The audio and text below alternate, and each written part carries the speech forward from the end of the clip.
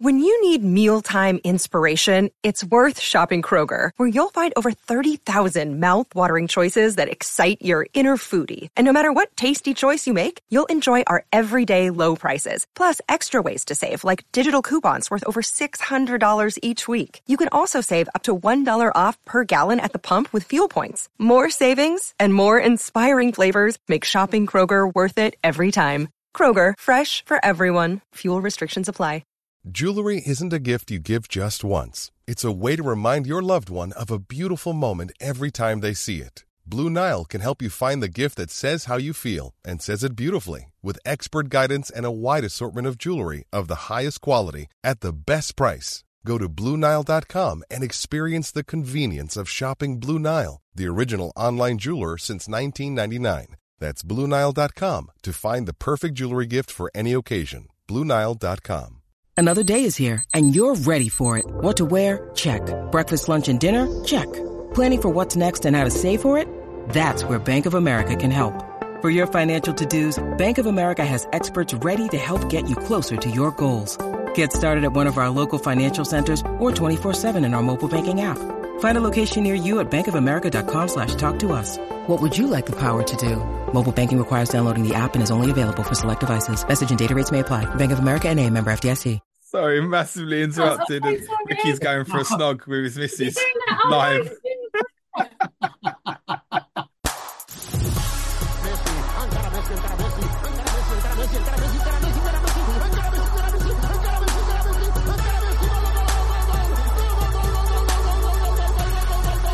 The Fantasy Football Show. Hello everybody, my name's James. Welcome to another Planet FPL Clash of the Correspondents, and we're looking forward to a London derby in game week 27 on this COTC. Firstly, let me introduce you to our Tottenham Hotspur correspondent, Ricky Saunders. How are you, Ricky? All good, mate. All good. Yourself? Yeah, not too bad, thank you, mate.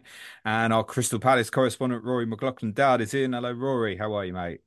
Much better after the weekend, thanks, James. Good stuff. I can imagine so. We'll come back to that. Ricky, I wanted to ask you first, though, the important question I always ask you when you come on COTC. We can't, right? So not anymore, no, not anymore. No, there's no point, is there? So what's the objective for Tottenham for the rest of this season? Or does it not matter? Well, it does matter. We're not going to win anything now, so from where we are at the moment, the objective now is to get into top 4 or 5 if the coefficients go the right way. But from the start of the season, it was basically embed the new manager, get the players playing as a team, watch enjoyable football. But where we are at the moment, the position, the goal has got to be get top 4. Got to be. Is it realistic? Yeah, very much so. There's obviously Chelsea doing their best to not qualify. United, after a little bit of a run, seem to be doing exactly the same. Newcastle, I know you keep saying they've got a great run coming up, and they have, but I think they're probably too far off the pace at the moment. So it's us and Villa, really.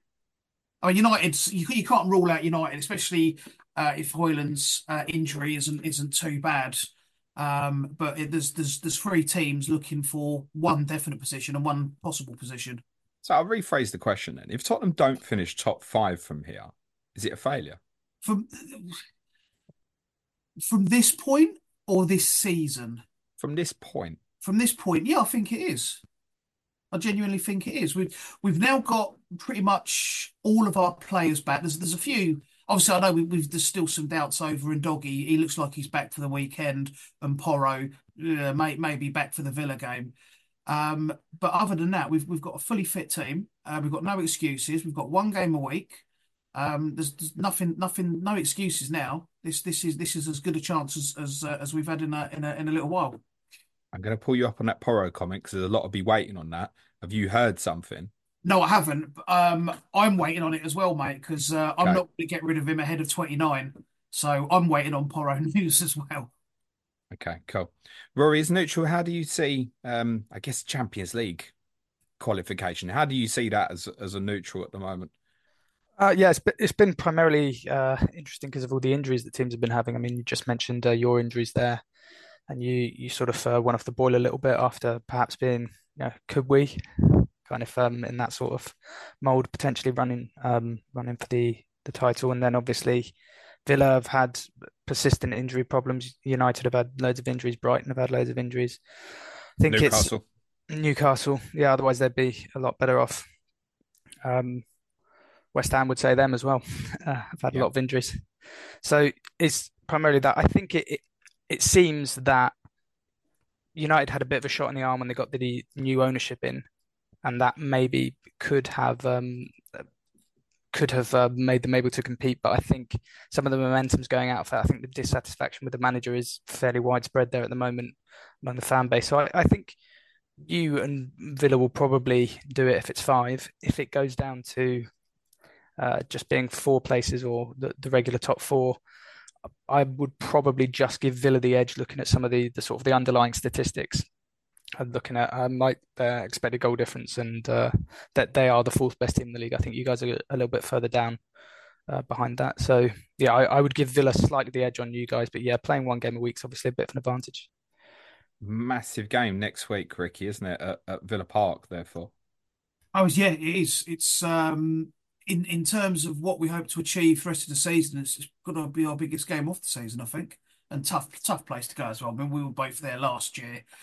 Obviously, different team, different manager, but it wasn't a good performance. So I'm a little bit nervous going back. I'm not going to lie. And they're much better now as well. Yeah, I mean we are as well, to be fair, but they are. I mean, Villa Park has very much become a bit of a fortress this season. Not so much in recent games, maybe, but overall, that is a tough place to go. And it's fair to say that we've been picking up some results, but we haven't exactly been in form. We haven't been playing well. We've been getting over the line in some games, but it's not been the performances we were putting in at the start of the season. Rory raised a very good point about this expected goal difference. Are you aware of what it is per game, Ricky, for Tottenham? I can't remember exactly, but I know that we are quite low down on the list. Yeah, basically 10th on 10th. expected goal difference per game or expected goal difference per 90. Same thing. Palace, for the record, are 15th on that at the moment. What's perhaps more alarming, Ricky, is expected goals against this season. We're gonna be high on the list of that one, that's for sure. 13th.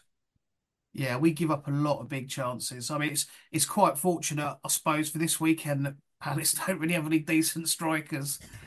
Although that's a comment that will come back and haunt me, I know. Ricky, you are a We can only hope. Mate. Rory, do you know where Palace are on that table? I think we're like what the expected goals against or the expected goals against only. I think we're just up above mid-table. 7th. Yeah, that's good. But I mean, you've got to remember all the injuries we've had. We haven't had them in defence really, so it is the sort of first choice defence and sort of doubling down and Hodgson's style of play and everything like that. We'll have prioritised that a little bit, but we knew what we were going to do this season if we were going to do anything would be based on defence, and we didn't realise that it would be what we're trying to achieve is safety again. The data modelers, Ricky, would suggest on that XGA and XGD, Tottenham aren't going to compete for fourth. That is fair. But football, who was it? Was it Paisley? Was it or something like that? So like, about football's not paid on paper; it's played on grass. So yeah, we last season would have been quite similar. And all right, I forget last season 'cause that was rubbish. The season before we would have been quite similar. We conceded a lot of goals and we managed to finish fourth. All right, things went our way, probably more so than ever before. But yeah, look, it's these things for me. They're always guides. I've never picked a player I'm talking about fantasy now. A player based on XA or XGA or penalty goals or goals minus penalty, whatever. I don't look at football in that way. Some people will, and that's fine, but I don't look at it that way. I just look at what I'm seeing on the pitch, and on the pitch, we've got enough to push for that fourth spot. But the model does suggest that Tottenham should basically be mid-table at the moment, but it doesn't feel like that. Is it just, Ricky, that this team is way too open? Now, I think it's possibly fair to ask a question that I think a lot of the neutrals are beginning to think a little bit. Is Ange Postecoglou getting away without criticism at the moment in terms Yes. of how open the team is? Yes, he is. Obviously, there was rumblings and comments and criticism after the Chelsea game, and I mean, I was as a fan, I was criticised by my friends, and I did my best to try and um, back him. It was quite hard at times, but we are really open. It when all the players are fit, when the system works well, we are beautiful to watch. But it does leave us exposed, and it does worry me sometimes that it's plan A, and if plan A doesn't work, you try plan A again, and if that doesn't work, then hey, we've got plan A. Let's go and try that. And I would like to see him adapt to more styles and not set up for particular teams. Let's play our way, but if something isn't working, adapt quicker, change it up a little bit. And we're quite slow to do that. And even when we do adapt it a little bit, we're still wide open. I mean, look, that's you've got to be when you've got inverted fullbacks like we have, that spend most of their time in and around your position penalty area. That's got to happen. But I think our midfielders maybe need to do more defensively than what they are. Yeah, let's move on to Palace, Rory. I guess up until the last week, Palace fans would have longed for a manager like Ange Postecoglou and perhaps more entertaining football. I mean, summed up by the fact, yes, your XA is the seventh best in the league, but XG you rank 18th Yeah. in the league. There you go. That's a statistical one, Ricky, rather than me just putting my foot in it. I think before we talk Oliver Glasner, have a word on Roy and what he's meant to Palace fans and now that he's obviously his tenure has come to an end.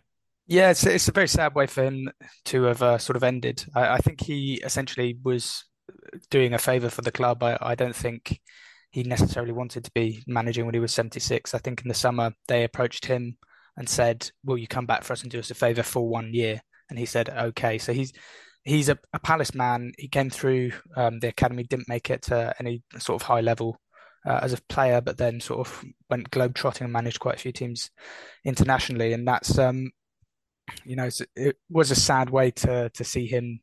I'm assuming he's ending his career, but it's he has been fantastic for us. When he first took over, I don't know if it was after De Boer, and we actually lost the first three games. I think it was 10-0, and that we hadn't scored a goal that season. We lost the first seven games. That's four you went under the ball without scoring, wasn't it? Yeah, and then Roy took over and we lost the next three and didn't score. So he saved us that year. I'm pretty sure we were written off by quite a few people that year, and we stayed up with games to go, like 4 or 5 games to go at the end of the season. And gradually that team got older, and he got quite a sort of bad reputation even among our own fans for being a very negative manager, which he was in part, but he was sort of managing us through a transition period from being a sort of old-fashioned style. If you look at the way, like Sunderland and Stoke were run, where you would buy players from big clubs on big money because they'll do a job for you. Like Sunderland getting John O'Shea, I think, and people like Darren Gibson and players like that in, and Stoke did a similar thing.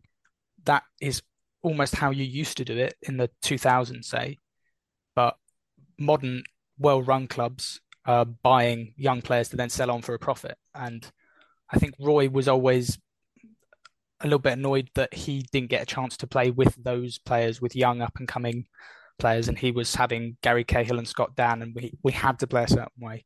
So I'm pleased that he came back at the end of last season and obviously was brilliant for us, and we played some very good football. That should have been it. And I think you said that at the start of the season, it was pretty much a holding pattern for this season, and it sent the wrong message to our own players as much as anything else, that this year we're just treading water. It's not any player you want to bring in as well. You're sort of sending a message that we're just stagnating. So that's the negative things. But I mean, he's been brilliant for us, and we'll just try to think about all the very good games that we had. Beating Leicester 13-1 over 2 seasons when they had just won the league, I think, Roy managed to do that, and there were quite a few other brilliant moments. But yeah, it's a shame the way it ended. It just feel like a wasted 9 months. A little bit, but it's difficult really to gauge, because what would the alternative have been? Um, Glasner, supposedly he's the guy that they wanted. He, according to Rafa Honigstein in the Athletic, he didn't want to take over last summer. Basically, and if that's the guy they wanted, they think this is the right person for the club. It's not necessarily a waste, as long as what happens now is good, and this summer we go and show a bit of ambition and try and do something in the window, because that the first Vieira summer will be out of the profit and sustainability window, and we might sell a few, but that means you bring in some money and we can invest a bit and make it more in the manager's image. Yeah, I think the excuse last summer, the only one we could really give, and it wasn't really a slight on Roy Hodgson. I think you summed it up well. It was, if you're going to go down this path, it's obviously not long term. He's obviously helped keep you up, but what's the best case scenario here? He has a couple of good years. We are kind of keeps you safe and stable, but like the club's not progressing in the way that the fan base want. If Oliver Glasner was the first choice all the way through, the one mitigating we gave last summer was, if Palace know what they want and they can't get it now, and Roy's got to be there till they can get it, fine. And if that's what this is, then I think we should probably all accept it and move on and understand this is a new phase for Palace. What can we expect from Oliver Glasner? We've seen back three previous. We've seen your club play a back three in the last two games. Is that what we should expect? And what else epitomises an Oliver Glasner team? Yeah, I think it will be that the 3-4-2-1 formation, which he used at Frankfurt, is what he's applied immediately at Palace. He has played a back four before, and I don't know if it is simply a matter of who's available. Maybe when we get some of the players back, because if they're fit, Eze, Elise, and AU are all going to play. And then if you're playing this formation, you can't play that and a striker. It would have to be AU as the 9. I was going to say, could he be the 9? He's done it before. I mean, he played up front under Roy in a 4-4-2. He could do that. Yeah, he has got that in him. I think he's done that for Ghana quite a bit over his career as well. So you could do it that way. But Mateta's doing quite well as well. So you would lose something there, I think, as well, if you did take him out. But yeah, so it's very kind of vertical football, which is, a kind of buzzword. I don't really know what it means, but it's kind of it's not as high pressing as we have sort of been led to believe in certain areas. I think he is quite a pragmatic manager, but it's the back three will usually be there, and a lot of the time that'll become a back five and become a kind of 5-2-3 without the ball, and that'll be the shape that they're taking, and it's kind of 2 6s deeper. So it sounds very, very negative, but I think what he looks to try to do, as most managers do, is try to win the ball back quickly and transition. He has said that you can press in a low block, so perhaps we will do that. Perhaps we will stay a bit deeper, and I think we probably won't see his style implemented until the summer, because one of the things that he really likes is pace, and I'm not sure there is a great deal of pace. Even Elise is probably the fastest, but even him and Eze aren't necessarily that athletic. They're more technical players. So it will be that. It will be a 3-4-2-1. The wing backs stay very wide and very high, and we're sort of almost, as a lot of teams build in, a 3-2-5 at the moment, that they're the width in it, and then the two central midfielders they don't go forward very much, I don't think. So we won't see the 6 is more than 8. Yeah. It's not like a double pivot where one of them will go forward. They basically will both sit, and the 3 centre backs are quite flat. I think what he used to do was one of their players called So at Frankfurt. He would pull out into the fullback area to pick up the ball and then distribute it there, almost like you saw Neves doing at Wolves when they played with the 3 at the back. So we apparently tried to sign So before, so it's obviously something we wanted.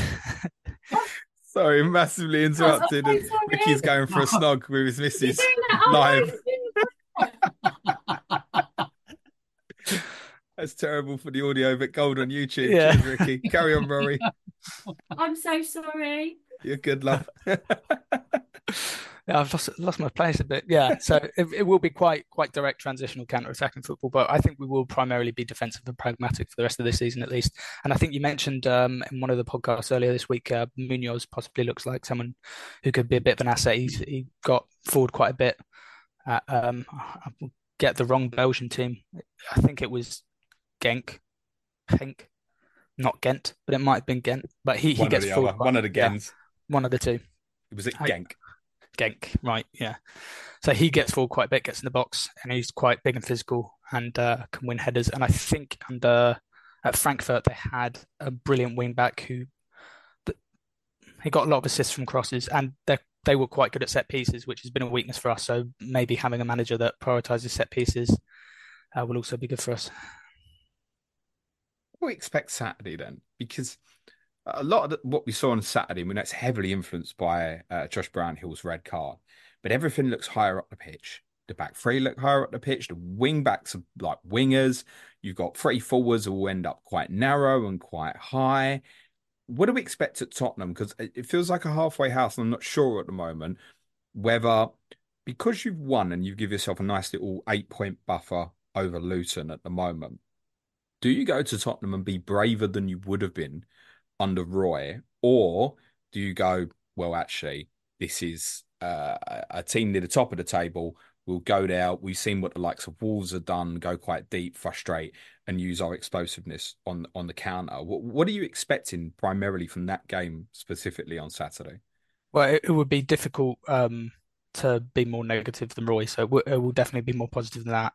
He showed the big teams too much respect every time, but we will probably sit in and try and counter. And I think the wing backs will be primarily um, used in that kind of that way. They'll be trying to transition. I think the two kind of tens, I guess, will probably follow your fullbacks all over the pitch, to be honest. And I think we will be quite negative and try and spring out, but we haven't necessarily got the pace that we used to have, and certainly without Elise there. So yeah, we will be primarily counter-attacking and transitioning and trying to frustrate you, which sounds like is just what you don't want to happen. Ricky? Hello. How much did you pay that woman? A lot, mate. I am now properly skinned. I'll be working till I'm 90.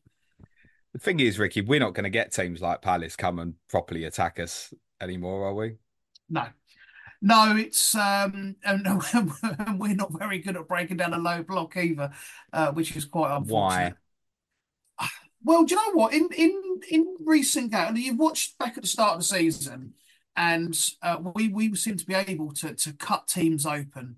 You know, long crossfield passes and intricate play. We just seem to cut teams open very, very easily.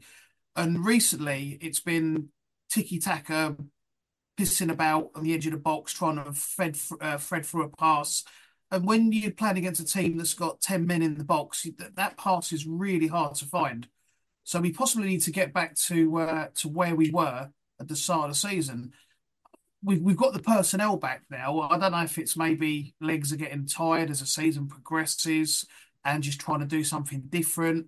Not quite sure, but yeah, what we've been doing in recent games isn't working against teams that sit back. I'm hoping that Palace won't be sitting back, and they do come at us. I'm hoping that Glasner plays that kind of way. There is one comment he made in his press conference last week, Rory, that struck me when reflecting on the Everton game, which we know he was in attendance, but I don't think had any role in the team selection or anything, did he? Or I think do we it probably think he did? Yeah, I think it probably did. Okay. Because, yeah, he probably did. He said in the press conference before the Burnley game, he said, I'm told that a draw away from home in this league is a good result. And I'll accept it for now. Which was a very bullish thing to say, almost like in the future, we're going to go away from home. Our goal will be to go and win football matches, which I'm sure it is the goal. But there's a way of doing it, isn't there? Like he's not, you could read between the lines of that and think he's going to go to Tottenham. He's going to try and attack. That's not a good idea though. I don't think, mate. No, I think he'll do that next season. I don't think we'll see that now. in this game because we haven't got the players for it at the moment. So it's possible that Eze will be back and then Edouard will go on the bench and then we'll actually have a sub to make. But it's partly that's the issue at the moment is there's not a great deal of depth. So we probably can't. It will be very similar to the Everton and Burnley games, the way we set up, because you can't set up a different way. And if he's willing to accept a point's a good result away from home for now, then I think he'll probably be not necessarily playing for a point, but we will be restrained a bit in our ambitions. Okay. You mentioned obviously about Eze. We think there's a strong chance that he'll play. I understand he was in training before the Burnley game. Yep. So a week's worth of full training, hopefully he would go straight in, wouldn't he? Yeah. You mentioned there about Edouard potentially moving to the bench. So Yep. based on what you're saying, if we say that Pedro Porro is fit for Tottenham as well, is Eze going to go and follow Porro around the pitch? He probably won't end up on the edge of his own box following Porro, but I mean, in the initial stage of build-up, he'll probably be involved in marking him, but he's not going to follow him into our own box. But then we might all be in our box, so I don't really know. He'll probably hand him over to Wharton or Lerma, I would imagine. But I think Eze will be back. I'm not sure about Gehi because it's not really clear what the injury was with him.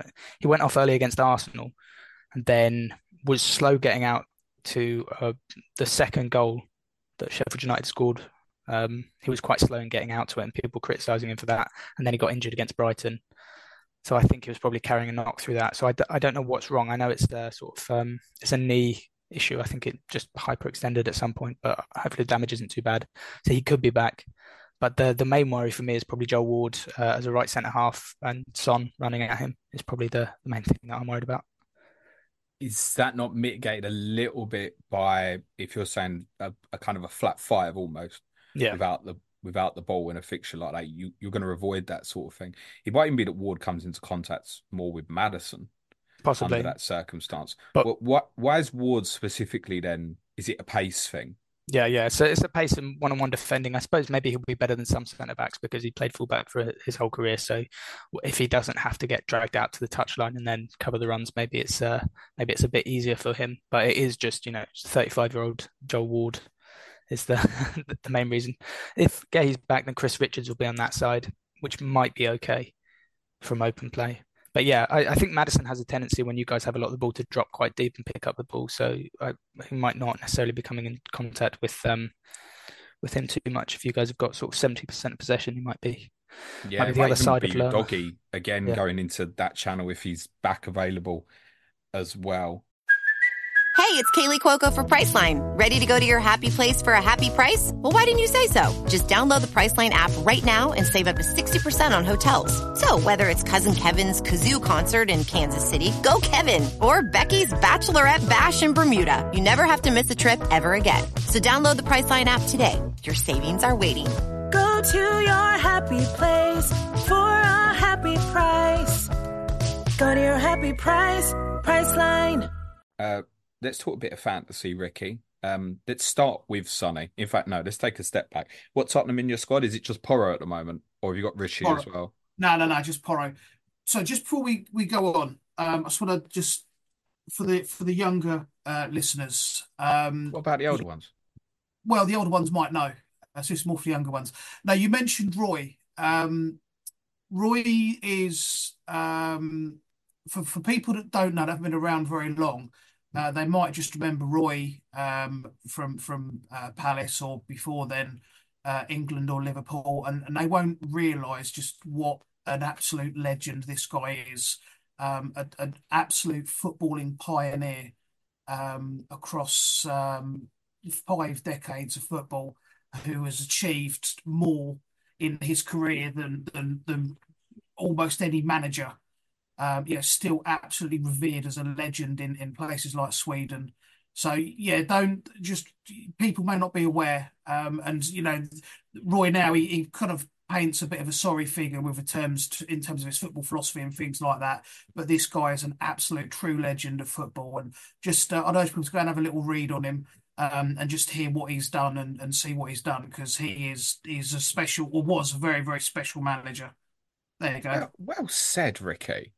Well said. That was it. 48 years of management, I think. Something like that. Yeah, he started off his career in Sweden back in like the mid, early to mid 70s. Yeah. And he won numerous league titles in Swindon, and he won titles in Denmark. And I mean, people may not remember, he took Fulham, bloody Fulham, to the UEFA Cup final, or Europa League as it was then.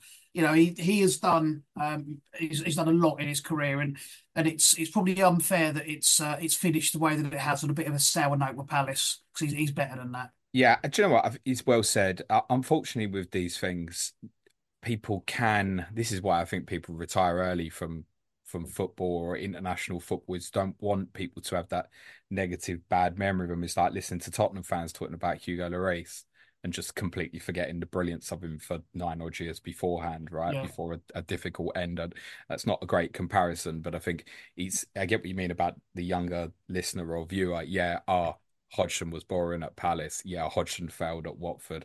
Hodgson didn't kick on at Liverpool, and ignoring that, Fulham was West Brom manager, wasn't he, when he He got took the West England Brom to job? their highest finish in about 30 years. He took Switzerland to third in the FIFA rankings, qualified Yeah. for their And first a tournament. first World Cup, yeah. Yeah, qualified for their first tournament. He took Finland to the brink of qualifying for a World Cup, or was it a Euros or World Cup, one of them. But yeah, Switzerland under Roy Hodgson were third in the world. You know, he was that good. And he lost to Iceland. Yeah. This is all we remember, isn't it? Yeah, that's the unfortunate thing. He'll be remembered for moments like that. That's one game in a near 5 decade career. It's a pity that he won't be remembered for his legacy more than just, one or two games. I think across the larger football world, he will be, mate. Yeah. I wouldn't say failed at Watford, James. I think he did exactly what we wanted him to do, didn't he? Agent Roy. Well, Watford. I thought Arsenal were your rivals. No, they hate us because the playoff final and the FA Cup semi-final and stuff. So. Yes. Okay. Makes sense. Yes. I've forgotten what I asked you now, Ricky. Fantasy. Right. You've got Porro. Yeah, I've got Porro, and that's it at the moment. I take it even if he's ruled out this weekend, if you're heading towards 29, he's just staying anyway. Is he? He's going to stay, yeah. The plan at the moment, and obviously this week will determine a lot of that, but the plan at the moment is go with what I've got. I should make, at the minute I'm on with the transfers I've got planned, I'm on for 7 players, Porro being one of them. One of those will be Son as well, as my current plan works out. Is Son the right attacker to buy here, Ricky? Um, From Tottenham. yes, I think if you want a Tottenham attacker, I think he's the only one you can get. Why? Why not Richie? Because Richie's minutes are going to be in jeopardy now. We've got pretty much a fully fit attacking line. Kulu is playing really well. I mean, he doesn't get the returns that he possibly deserves, but he's playing really, really well. If Richarlison starts, he will be taken off for someone, possibly Johnson or Werner, to add a bit of pace later in the game if we're chasing. So if he does start, he will get 60, 65 minutes, in my opinion. Okay. And with Son, are you then thinking he goes through the middle Yeah. when Richarlison gets removed from the If game?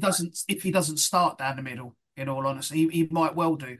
I know it would be harsh on Richie because while Son's been away, he's done very well going down the middle. He scored goals. He's a little bit of a dry spell the last couple of games, but on the whole, he had a really successful spell down the middle. But Son is the main man in that side, and if it works out for me with the cup results and actually more defensive injuries, Porro, I've got Pau Torres as well, then I'll probably buy a Son this week. I can just about get there from Jota. But I'm not in love with it. It's almost like, well, because I can and because I know there's an explosive nature about him, let's go there as the one who's most liable to go off big. When I look at his data for when he plays on the left, it's not great, mate. And I won this even after the day you saw Trippier apart and got the haul against Newcastle, was as an asset on that left-hand side, he's not going to be great. No, and I might still buy him. And it sounds like you will as well. Yeah, I mean, I'm gonna watch this weekend's game and see where he plays. Hopefully, we'll get a few more clues. I don't plan on getting him this week. My plan is to move out KDB for Son after the weekend. So I've got another. There'll be a lot thinking about doing that now, Ricky. Yeah, but I think you mentioned it on the pod earlier on. Big game Kev and all that coming up against United at the weekend. I I can't I can't get rid of Kevin De Bruyne ahead of a home game against United. That's foolish. So I'll keep him and assess it for next week. See where Sonny is. Look, if I don't get Son, I've got a Villa midfielder. I managed to sign Louise this week, which I was quite pleased with. Yeah, you've been hanging around with losers, I say, yeah. Yeah, I have, mate. Yeah, no Hwang for me. But look, if I don't get Sonny, who do I get? Bowen? What other midfielders, realistic midfielders would you get ahead of Son? I think there's a For case in 29. terms of me and Clayton discussed this on when we did the prep for Game Week 29 pod a couple of weeks ago. And we spoke about timing quite a bit. We actually spoke about Villa and West Ham being kind of going into 26 and Tottenham being 27. Because if you let it go this week, with respect to Rory's team, that's the best fixture on paper. It's Villa away and Fulham away, who've been decent at home and a great result at United at the weekend. Troubled Villa themselves last week as well. Have you not missed the best fixture? Yeah, you have. But if I'm sort of let the cat in. If I'm going into 29, not free hitting, obviously I want to get as many players on the pitch as I can do with as minimal hits as possible. I've currently got I think it's five. I've got five players in my side that will play as of now in 29. With no hits, I can get another two in, one of which is Sonny, the other one's going to be Tony. There's nowhere else to go with. If I want to take a hit, I can bring in Bowen on current form. I wouldn't sign him ahead of Sonny, and I wouldn't sign him at all. So I don't want to use my free hit. That's going to be much more valuable down the line. If I'm free hitting, who am I free hitting to? And the games might be different, right? If suddenly we've got Man United against Sheffield United and Arsenal against Chelsea, it looks different, doesn't it? Well, I'm very much hoping that Forest pull something out of the bag this week because I'm sat there with Garnacho and Maguire, so that'll give me almost an 11 by What's the your time. rank? My rank, I don't know. It's not great because I had a piss poor. Yeah, we got that from what you just said, mate. Garnacho and Maguire. I'll save you, Rory. What Tottenham have you got at the moment? 279k. Oh, yeah, similar to me. You're all right. Same as Ricky. I've got Porro, and I'm just sort of keeping him because he'll be there in 29, hopefully. Any plans for more Tottenham? Yeah, probably Son. Do the KDB to something. So that might be this week. Might be this week, or it could be something I do in 29. Or I'll play it by ear. I did have a plan that involved getting Bowen, and it's the same as Ricky feels about this. I just went, I can't do that. This is probably the point where I should remind the listeners and viewers we are recording prior to West Ham's game against Brentford. In case Bowen's gone off and got a hat-trick, you might feel very different by the time you've heard this, for example. Yeah. But I still think it would be by Tottenham over West Ham this week. Everton are strong defensively, and it's an away game as well. And then you can come back for West Ham in 28 or 29. Are you intentionally avoiding that, Rory, because it's against your team? Because you obviously mentioned about the concern about Joel Ward in that sort of zone, if you will. Yes, maybe that's something that I should consider. I was intending to roll this week, to be honest, because my team looks okay. Like my bus team is fine. Okay. So that was the intention. Actually, I think on one of my plans, I was going to get Maddison in this week because of our weakness at set pieces under Roy, but maybe under Glasner that'll be okay. So, if you felt more secure about Richarlison's minutes, Ricky, would that change the conversation? Yeah, and when we say secure about minutes, we probably mean the expected minutes rather than him not starting. We think he'll start, right? I think he'll start, and look, he's definitely going to get game time. He's either going to get a solid hour or a 30-minute cameo, 25, 30 minutes. So he's going to get plenty of minutes. He's not going to come on with 5 to go. So, he's going to, and he will get chances in that time as well. Look, Sonny's just the better player. I can afford him. He's the better player. When he plays down the middle, if he does, which we don't know for certain, when he plays down the middle, he gets goals, he gets assists. he's the better option. So does Richarlison's record for the last two was great, right? Yeah, I came yeah, out of no, Goodison Park like this guy is killing my rank, mate. yeah. I just prefer Son. I probably am wrong because you generally make the wrong decisions in calls like this, but I'll go for the proven player. I'm still not over Richarlison last season. There's always going to be doubts that he can sustain a run. He's never been a prolific Let's goal give him some scorer. due, Ricky. He's been good the last couple of months, Oh, mate. he has been good. Look, and one thing he's always done is put a shift in. He hasn't not produced because of lack of effort. Sometimes his quality isn't quite as good, and he does have a bad game, but it's not through lack of trying, 100%. But Son is just the better player. Maddison, Rory mentioned. So Maddison versus Richarlison, because not everyone will be able to get to Son, right? Some No. might be looking at a Maddison versus Richarlison choice. What does that look like to you? Madison still doesn't seem to have found the form he had before he got injured. He had the returns haven't been. I don't know if I think has he got an assist? I think since he come back. Yeah, for Richarlison at Goodison Park. Yeah. So the returns haven't been there. So he's got as many returns as Bowen has in recent weeks. So there's a toss up between them two. In all honesty. Rory, how do you say that? You've obviously mentioned Maddison.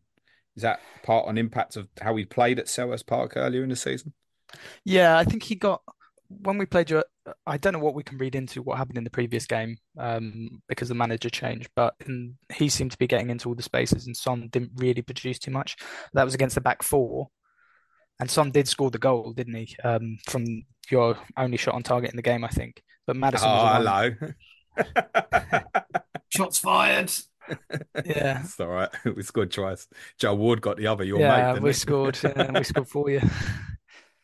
Yeah, so Son did score in that game, but that was pretty much the only thing I can remember him doing off the top of my head. And I think Maddison was getting into pockets. And also, if you're playing against a low block, maybe he will drop back and be further away from the goal, but also he might have opportunity for long shots, which he quite likes. And we have been poor from set pieces recently, partly, I think, because of it has been Chris Richards basically every single time. But yeah, I would prefer Maddison over Richarlison, but now Richarlison will score. Now I've said that, so yeah, Maddison didn't play well at the weekend. I didn't think Ricky against Wolves last weekend. Sorry. No, he doesn't. It doesn't seem to have found his crispness yet since he's come back. He could be a lack of match fitness. Could still be carrying a bit of a niggle. I don't know, but he hasn't played brilliantly since he's come back. Yeah, I think Richie over Maddison at the moment, if people are deliberating that one. While you was chatting, guys, I just had a look at Richarlison and Son's data I've just done on the same as well, funnily enough. on FB Ref. This is quite interesting. Richarlison XG per 90 this season, 0.57. Son, 0.35. XA 0.32 for Son, Richarlison 0.12, which basically ties them level on combined, but Richie with the higher XG. But yes, as you caveated, Ricky, I think Sonny's going to get more minutes, you would think, in most scenarios here. But I don't think I think I saw in the sort of 120 minutes or so he's played in the two games since we've been back. I don't think he's had a shot. It's two home games. Yeah, I mean he got the assist in his first game back. Yes, he did. Sorry, excuse me. Yeah, look, Wolves was. I mean, he had what 25-ish, 30 minutes, and then he obviously played the 90 against Wolves, but that wasn't a good performance. We weren't good. Nobody was good that day. I'm still rightly or wrongly. You put out as many stats as you want. I'm still going to. No, it's still Sunny for me as well. Yeah, because I just think that ceiling is higher. Yeah, and it's probably just biased towards Son. Maybe. There's nothing against Richie. We love Sonny. Not saying we don't love Richie, but it's Sonny. Sonny is Sonny. Proven goal scorer. he captain, leader. He's just it's him over everybody else in that side at the moment. Okay. If people want to go into a Tottenham defender at the moment, Ricky, let's just say they're all fit. So Porro and Udogie hypothetically fit. Still Porro for you? That's a really good question. Because in before he got well the in the last four games he got a goal in one game. He got an assist in another game, and I don't think Porro got anything in either. So it So seemed like most shots in the Premier League without a goal. Obviously, his goal was in the FA Cup against Burnley. yes. Yeah, what a goal that was as well. Um, yeah, it just seems the pendulum has swung a little bit in Udogie's favour. Porro is still the more attacking player. He fires in some great crosses. I'd still go with him, but it's a lot closer than what it was 5, 6 games ago. Yeah, I think if you're tight for money, going Destiny instead would be perfectly reasonable. Do you subscribe to a little bit of theory that Maddison's return is stunting Porro's output a bit? I hadn't actually thought of that, but it would make sense. Because Porro was still on most of the corners and stuff, Yeah, even in Maddison's return, but Maddison to get himself on free kicks, the edge of the box, and that sort of thing. it, I don't know if there's a thought process as well in terms of even an open play that get Maddison on the ball wherever you can, rather than perhaps Porro taking more responsibility in its absence. I think that's part of the train of thought as well. no, so I hadn't actually considered that, but that does make a lot of sense. Udogie it is then. Or Mickey van der Ven, 4.4. Um, one look, he's not it's not a bad option. He gets up for corners and free kicks, things like that. We know he's decent in the air. You can't bank on it. Look, you're not going to pick our players for clean sheets. That's very We very told obvious. you this in pre-season, folks. Yeah. And you can't bank on attacking returns from central defenders. You might get the odd assist, a couple of goals a year, but look, probably a masterclass 15 pointer from Van der Ven coming in now. But no, you got to be picking a fullback if you're going defensive for us anyway. Okay. Rory, 3.9 million. Chris Richards says, hold my beer. Should we be considering that? As an enabler, yeah, I think he will keep his place. Especially if we're a back three from now to the end of the season, he'll definitely keep his place. But I don't think he'll score too many goals. What does that look like when Gay's back? Is that Richards moving to right-sided centre back? Yeah, I'd imagine so. Yeah, he'll go over to the right, take Ward's place probably. I mean, Ward's the club captain, but I still think he'll probably lose his place in the team. Richards will go over to right centre back and get him at left-sided centre half, which seems a lot more solid as well if the wing backs are bombing forward because those two in wide areas is fine. Anderson has played wide of a three for Denmark, I think a bit, but you don't want him getting dragged into a wide area. He's not as mobile as the other two. Are you on any Palace at the moment or not? No, that's partly because of the form that we were in over Christmas. It is a decent run, I think, from the Everton game till about 32. I think we've got some nice games. So I think the next four are okay, basically. But beyond that, it gets a bit rough for us. If Elise and Eze were fit, then that would be something that I would go for. But we're probably not going to play in 29, depending on what Newcastle do in the cup. So I think that probably means there are other places that people are going to go rather than go and get some Palace assets. But yeah, Richards is there as an enabler. Ricky, any Palace on board for you? No, there's been a couple of times this season I've been very close to signing Eze and also Elise. Well, one or the other, but I haven't pulled the trigger, and then I got injured the next game, so I've kind of dodged a bullet a little bit.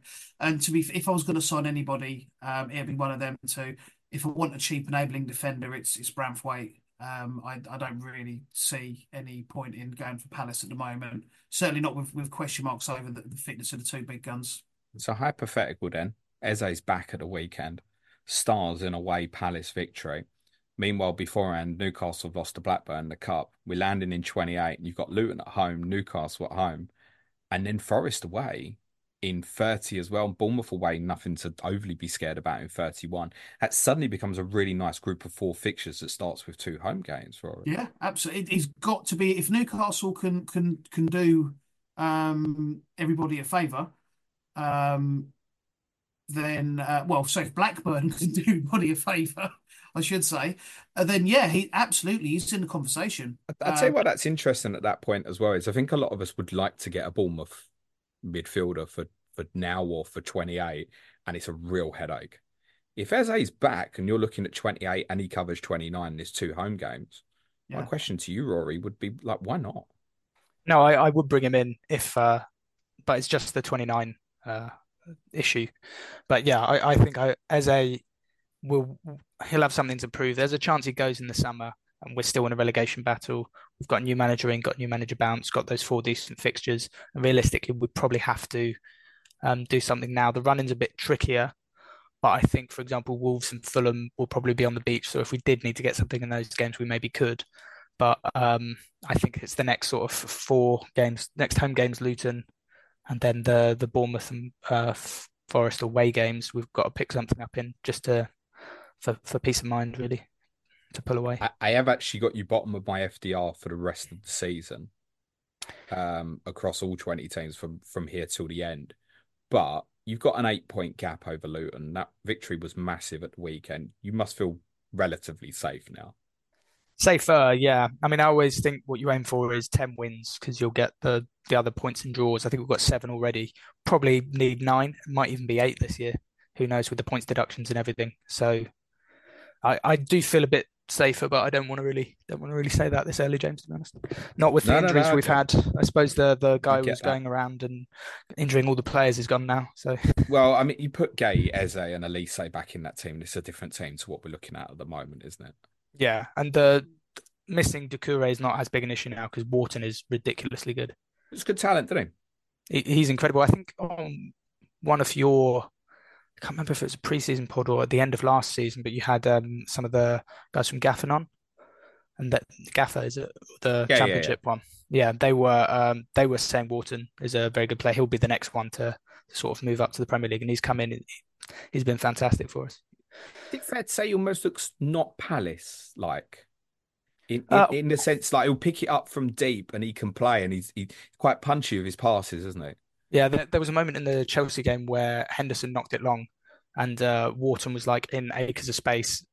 It was a difficult pass to get it around, but he just started shouting at Henderson, and he's like a 19-year-old. So yeah, he is. He won't be at Palace for more than 3 seasons. Okay. But I don't think. One to watch, certainly. I'm glad you mentioned my mate Dean Henderson. You know I'm a fan. Who would you prefer to be in goal? Sam, to be honest. I think Sam's a better goalkeeper. He has got mistakes in him.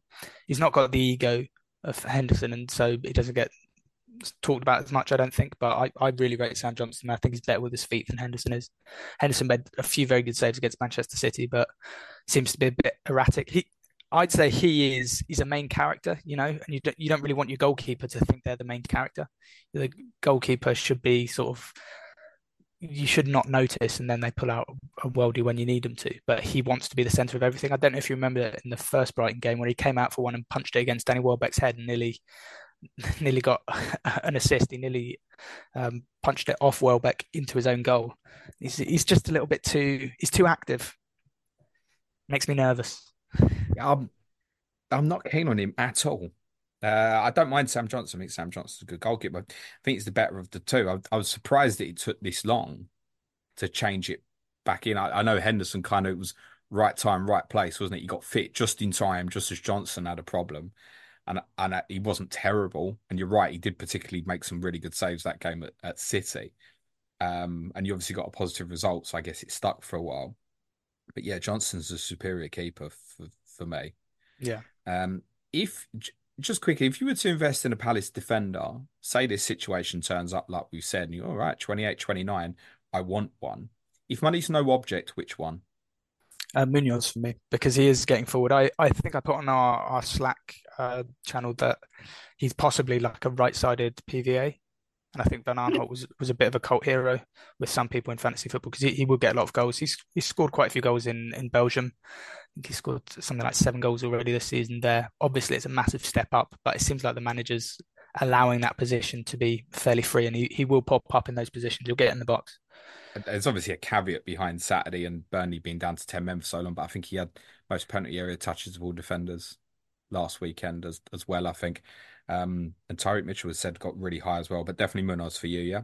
He's just more effective. I think Mitchell could have scored 2 goals in the last 2 games. He got into the positions. I think against Everton he had a really good chance playing in that, but it's just not natural to him. Here's a different scenario for you then. Someone owns Elijah Adebayo and they're holding him because of the double in game week 28. But when game week 28 comes around, he's still injured and there's no money in the bank. Mateta? See, he's done very well for us over the last couple of games, right? And a lot of our fans are happy with him. He's a bit of a cult hero, but the amount of times that the ball dribbles across the 6 yard box and there's no one there. So he does a lot of the things that people notice, but they're not fantasy things that you get returns for. Like he holds up the ball really well. I think he may have got the assist for the AU goal against Everton. Holds the ball up well, brings others into play, runs the channels. He's a lot stronger now, a lot better at using his physique than he was when he came to the club.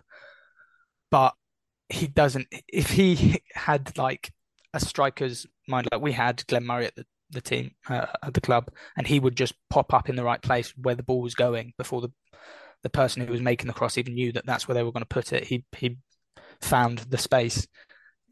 Mateta's just not got that in his locker, I don't think. So I guess he's cheap. So there's always that. So no, basically. Okay, cool. Appreciate it. Ricky, just one more for you. If someone's looking for an enabling midfielder, specifically looking at minutes for 29, perhaps Sarah consideration? He's absolutely consideration. I mean, don't expect too much from him in return in regards to returns. But if you're looking specifically at Tottenham, then yeah, he's going to play. He will play the majority of the game. He'll get 2 points out of him. Not a card magnet either. So yeah, good 2 solid points. Okay. And I'm gonna mention 2 names for you, Ricky. I want you to give me one word on each. Just a word. Timo Werner. Crapid. Brennan Johnson. Crapid. No, that's unfair. That's unfair. I can't really give a one word. Look, I think there's a lot more to come from both of them. They're both fast. They haven't. Johnson's actually been doing a lot better recently. Put the ball in the net a couple of times. But I'll tell you what, I'll give you one word for both of them: substitute. Like it. Yeah, there will be, won't they? It's going to be Son, Richarlison, Kulusevski as the first choice for It doesn't mean every game, but that's going to be it moving forward, isn't it? They're impact players on the bench, pace, fitness, stretch teams. That's their role in this current side. Good stuff. Thank you both, gents. Ricky, let's do a correct score prediction before we finish. On the understanding that Palace are going to come to attack, I'm going to say 3-1 Tottenham. Rory, on the understanding that you probably won't attack, give us a prediction. The closer we get to it, the more negative I'll get, but I'd say 2-2. Fair game. I'll abstain. I think we'll win, which I have every right to think. But yeah, I'm not too sure which one you. I do wonder, Rory, if you might just turn up and have a go because the pressure's off a little bit. Yeah.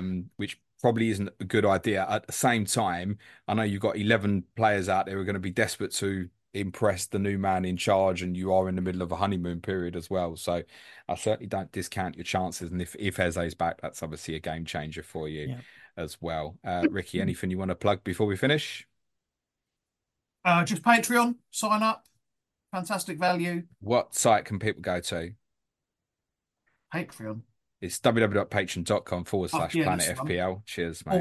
All the details are on James's X feed, Twitter feed, Bird app feed. Or you can just read the bio.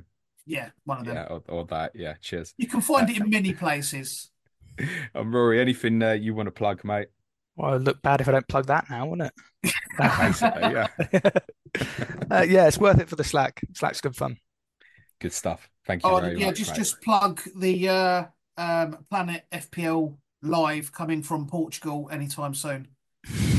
I wouldn't bank on that happening anytime soon, to be totally honest. But thank you very much to both of you. Good luck for the weekend, gents.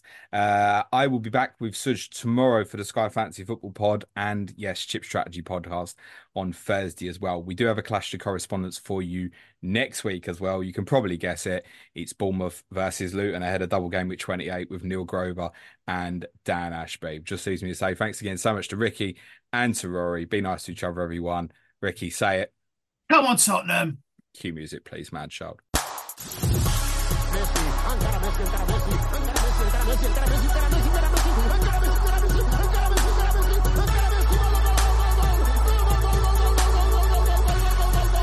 The Fantasy Football Show.